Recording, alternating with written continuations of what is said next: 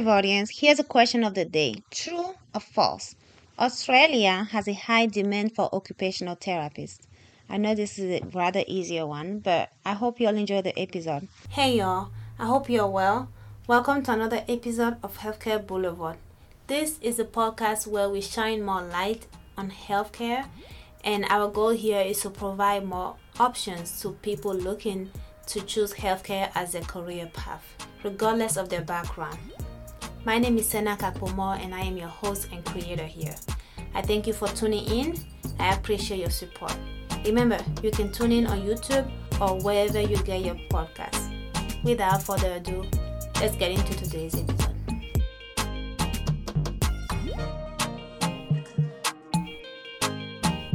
Welcome, Rutendo. How are you doing today? I'm good, thanks, and you? I am well, thank you. So Rutendo is currently living in Australia and working as an occupational health. But let me go ahead and have you tell us a little bit more about yourself and what you do. All right, my name is Rutendo Remwa. I'm an occupational therapist for the past 8.5 years. And I qualified my honors degree program in Zimbabwe in 2013. And I worked there for about 6 years before I moved on with my career to the UAE and then 5 months ago to Australia. And Wow. yeah, I'm a single mom with 3 kids. Yeah. Wow. Okay, you've been around as an OT, huh? Yeah. Okay, so you got your license and did your education in Rwanda. Is that correct? In Zimbabwe. Sorry, Zimbabwe. Okay. Yes. What's the process for that? It's a 4-year degree program, and straight after A levels, which is equivalent to like year 12 here in Australia, I straight away went to do my occupational therapy. Not that I knew what it was about, but I just found myself there because they had this policy that if you put it as an option, be it first, second, or third option of your degree program, automatically they will enroll you in OT. So it was my third option. And then I found myself doing OT when I didn't really know what it was about. But when I started knowing about it and learning more, I just fell in love with it. Okay. So out of curiosity, what were your first and second options? My first option was radiography, and my second option was pharmacy. Okay. And then occupational therapy. Okay, all right. So after your 12 years, so that would be equivalent to like high school over here in the States. Yes. Then you have a 4-year afterward. So a bachelor's degree, essentially. Is that correct? Yes, it's a bachelor's degree. Okay. And so when you are done with the training with your bachelor's degree in OT, do you have to take a license? Yes, you have to do like 1 year under supervision where you're working either in a government facility or a private hospital, but there has to be a senior OT who will be supervising your practice to make sure that it's at par, you're following all the ethical considerations, you're doing like the right things at the right time, you know how to do your assessment, you know how to do your treatment plan, you know how to actually do the implementation of that treatment plan. So after that 1 year of supervision, you get an general registration or open practice registration. You'll be free to work in whatever kind of setup you want, or you can even go on and open your own private practice. Okay, so as an OT let's start with Zimbabwe because you started there. What settings can you work in as an OT? There are quite a different number of settings that you can work in that sometimes not quite related, because you can work in pediatrics, you can work in adults, be it adult neuro or adult physical, and you can work in mental health. So, and there are other components you can work in. You can work in ergonomics, like workplace settings. You can work in medical legal. You can also work in like mines and other high risk areas as an occupational therapist, making sure that they're following the proper protocols of occupational health and safety. Okay.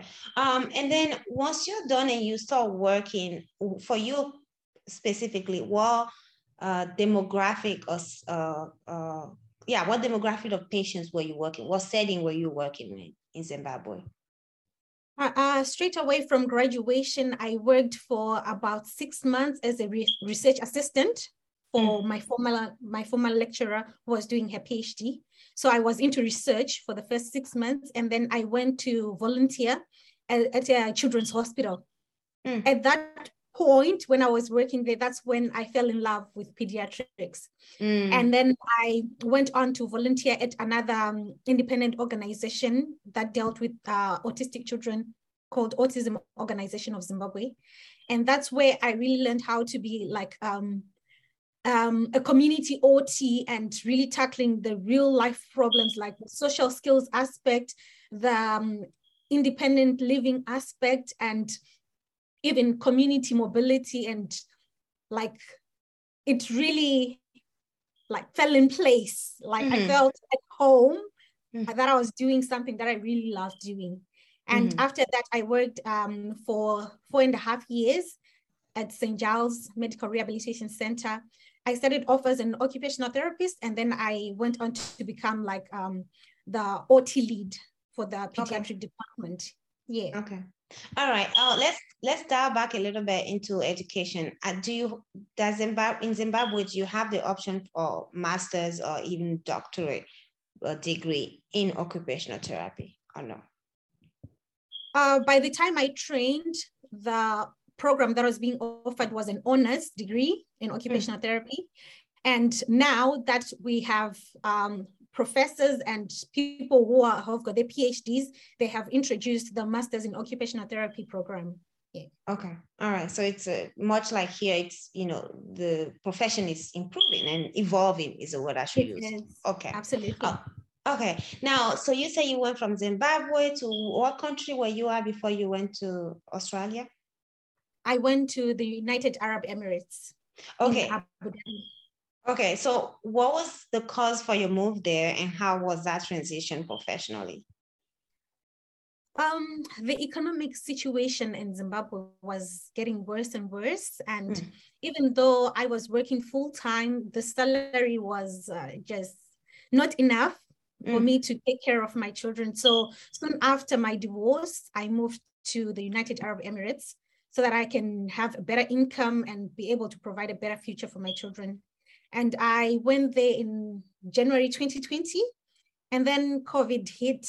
I was supposed to take my qualifying exam to be able to qualify, and it was an oral interview, which I didn't make it. So I had to retake that exam, and then COVID happened and they suspended all the exams until September. So during that time, I was not working and I was in a foreign country.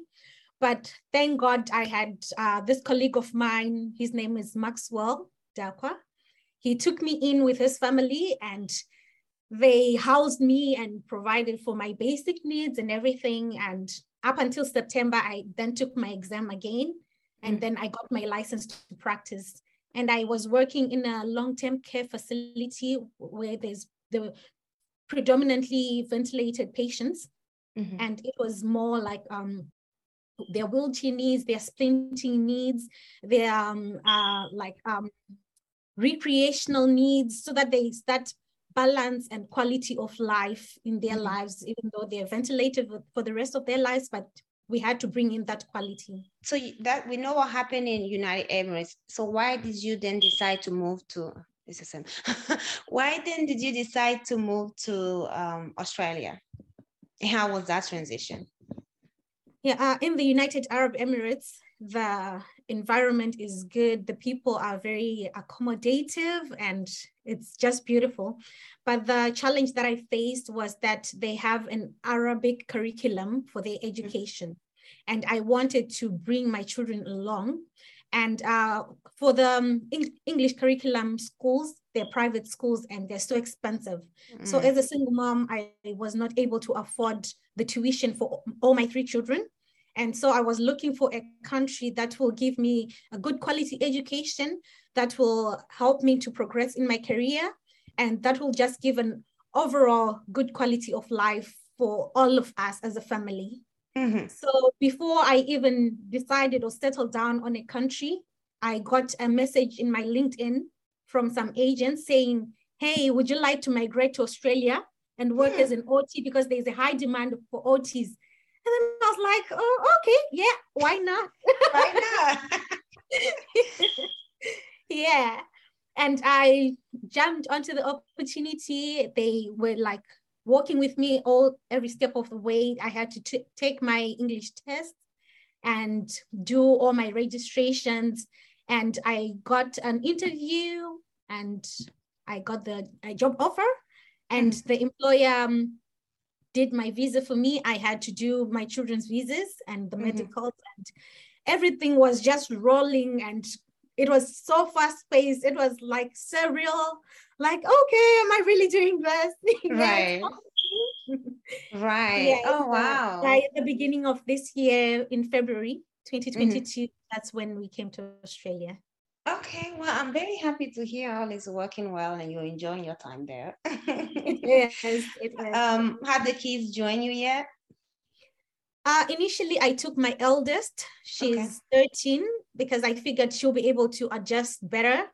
And she's semi-independent now. Unlike my younger ones, they're still 5 and 3. So trying to adjust to everything, I thought, let me do it like one step at a time. By the time we get settled, maybe around next year or end of next year, I'll bring the other 2 along. And they have the older sibling to sort of help them navigate that a little Absolutely, bit. Yeah, I know my siblings were here before I came to the US, so it was definitely helpful to have people in my generation to help me navigate the system. So yeah, it's a great opportunity. Okay, so what then would you say will be the differences, if at all any, between practicing as a OT in Zimbabwe and what you're doing now in Australia? In Zimbabwe, we follow mostly the medical model of care, where we're working in the hospital and the clients are coming in to get their therapy needs. And whereas here in Australia, it's more of a social mode of care, where therapy is integrated into the lives of the clients. So whatever is going on into their lives, we are intervening.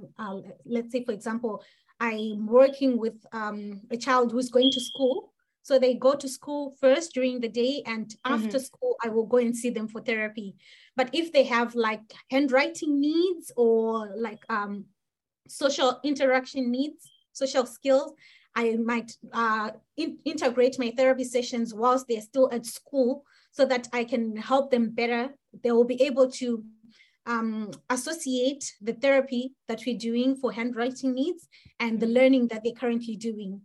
So it's all about integrating therapy into their everyday lives here in Australia. Okay. Yeah. And as far as what you do, what's your favorite part about being an OT? Getting to see my babies achieving their goals. Like I can give an example of one of my clients who was very socially disengaged, and he had low self-esteem. So helping him work on that, like boosting his confidence and getting him to give him some strategies on how to make friends, how to go out there, how to initiate communication and all that. It's really rewarding when you see it actually happening, that whatever strategies you're using are bringing out results. Yeah. So that's what's amazing. Most rewarding. Okay. Yeah. And what have been some of your challenges that you faced? The most difficult challenge was trying to fit into the Australian system. It's kind of different from Zimbabwe and the UAE in that the social life is a bit low. You really have to be creative and go out there and try to look for those like recreational activities. If you just stay at home and sit, it's sort of like depressing. Yeah, so that's the difference. Unlike in Zimbabwe, there is social life everywhere. The moment you just step outside of your door, someone is saying, "Hi, how are you?" Hey, yeah, so it's a lot different here. That's right. The greatest challenge that I faced here. Okay, and how do you keep work-life balance, or is that even hard to keep at all for you? No, it is manageable because I work Mondays to Fridays from 9 to 5. And all the weekends I have enough time to spend with my daughter and to go to church and do other extracurricular activities. And even during the week, my job is quite flexible in that it's mostly community-based. And when I don't have clients or I'm not out there in the community, I can work from home and do my reports and do my notes and everything. So it's quite flexible. I don't need to be in the office at a particular time every day. Now, I know you went to Australia after the peak of the pandemic, but having been in there and surely talk to other coworkers who may have been there longer than you, what are some changes that were made in the system for OTs due to the pandemic? Before, OT used to be like a hands-on kind of occupation where the client had to be there and you had to be there. But because of COVID, there was a lot of telehealth that was introduced, whereby instead of doing an assessment with the client being there, you can do a video call and you can you can give them instructions over the video and you can observe, or you can give them some activities and you can observe. You can send them the assessment forms that need to be filled and you can walk them through whilst they are where they are.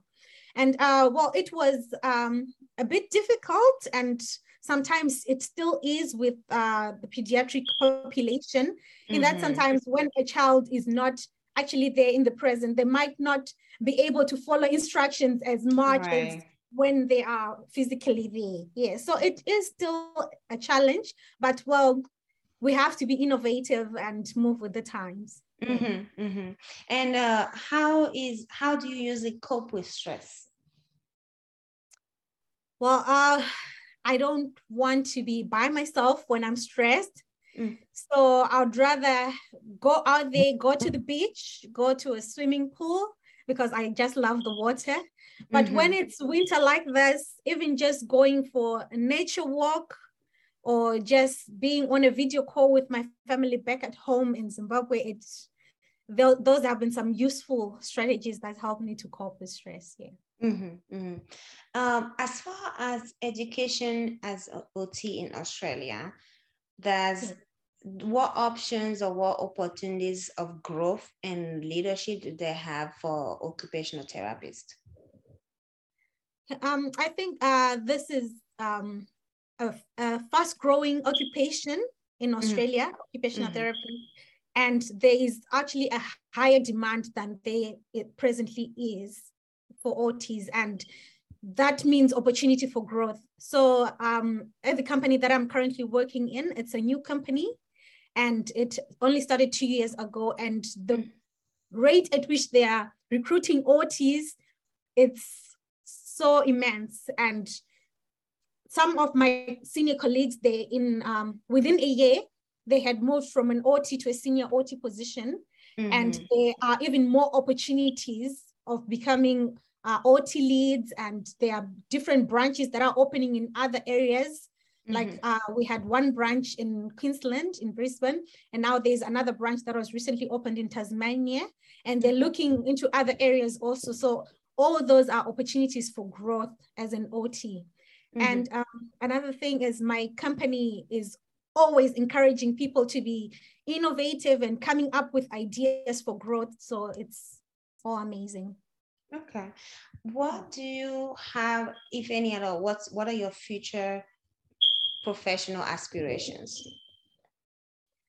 I would love to become a specialized pediatric OT, Mm, which I'm slowly working towards because I'm doing workshops and courses and webinars on how to better my skills in pediatrics. mhm. And as time goes on, when I'm more settled and I have my PR, I think I'm going to go for the master's in pediatric OT so Okay. that I'm the best in my game. I'm Mhm. offering the best service that there is. Yeah. Yeah. What draws you to pediatrics specifically?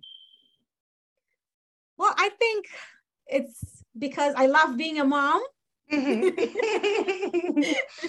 Mhm. But even regardless of me being a mom, just having those innocent children who are born with conditions that they did not apply for, or Mhm. that is it just came, and they need to have that opportunity to live a fulfilled life. Mhm.